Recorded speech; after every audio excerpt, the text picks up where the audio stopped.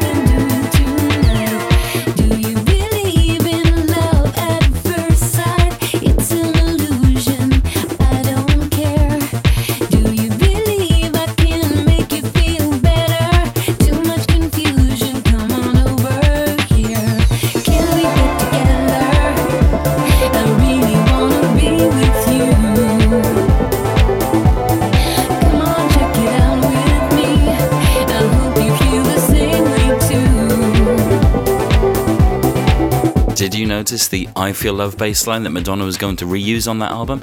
And as you can hear, the chord structure and the key of the song are very different, as is the phrasing in the chorus. Now, Anderson Paak had also written for other artists such as Janet Jackson, J-Lo and Celine Dion, so they were well used to working with global superstars. But a few interesting stories have come out from the sessions, specifically one from Anders, who was a judge on the Swedish version of Pop Idol. Their studio has 2 rooms, one with an enormous mixing desks where the producers sit, with a huge window into the next room where the vocals were recorded.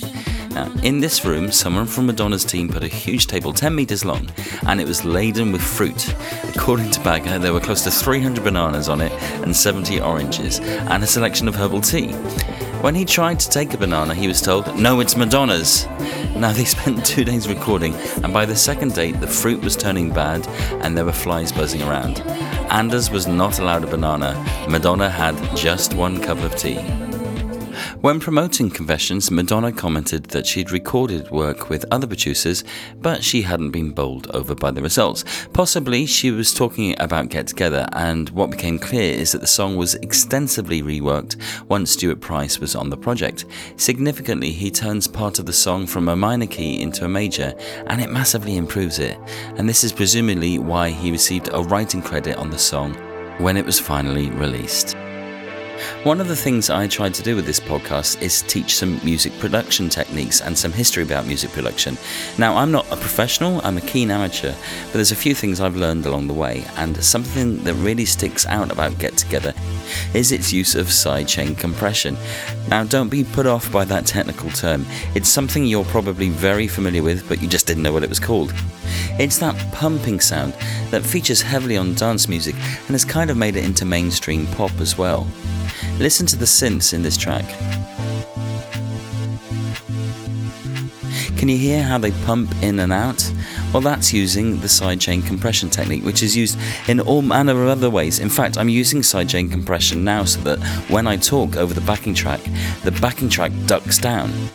I can explain better by playing you that synth pad sound on its own. What happens when we add a beat? Well, it just sits there and all the sounds play together at the same volume.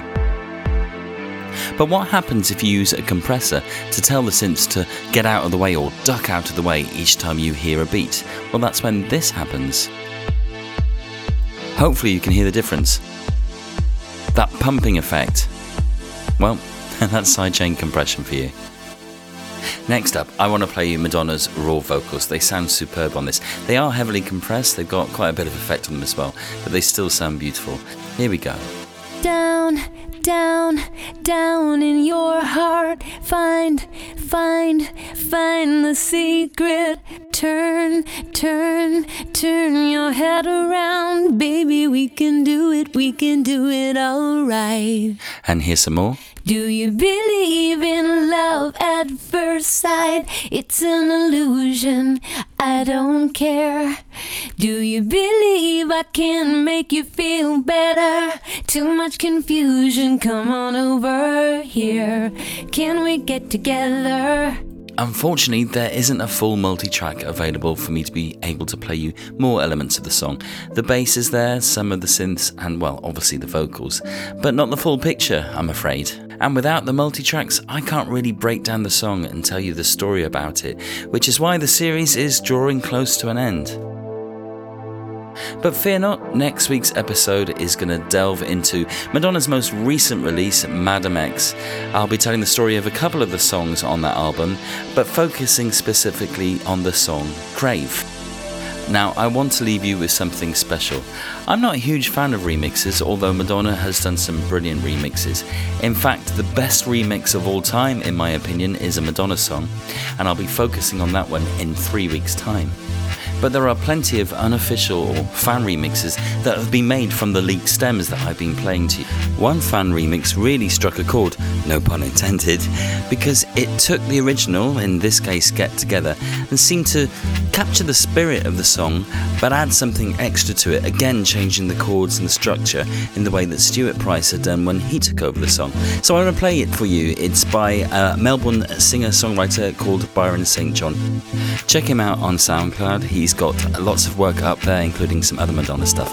Until then, I'll speak to you soon, so stay safe. If it's bitter at the start, then it's sweeter in the end.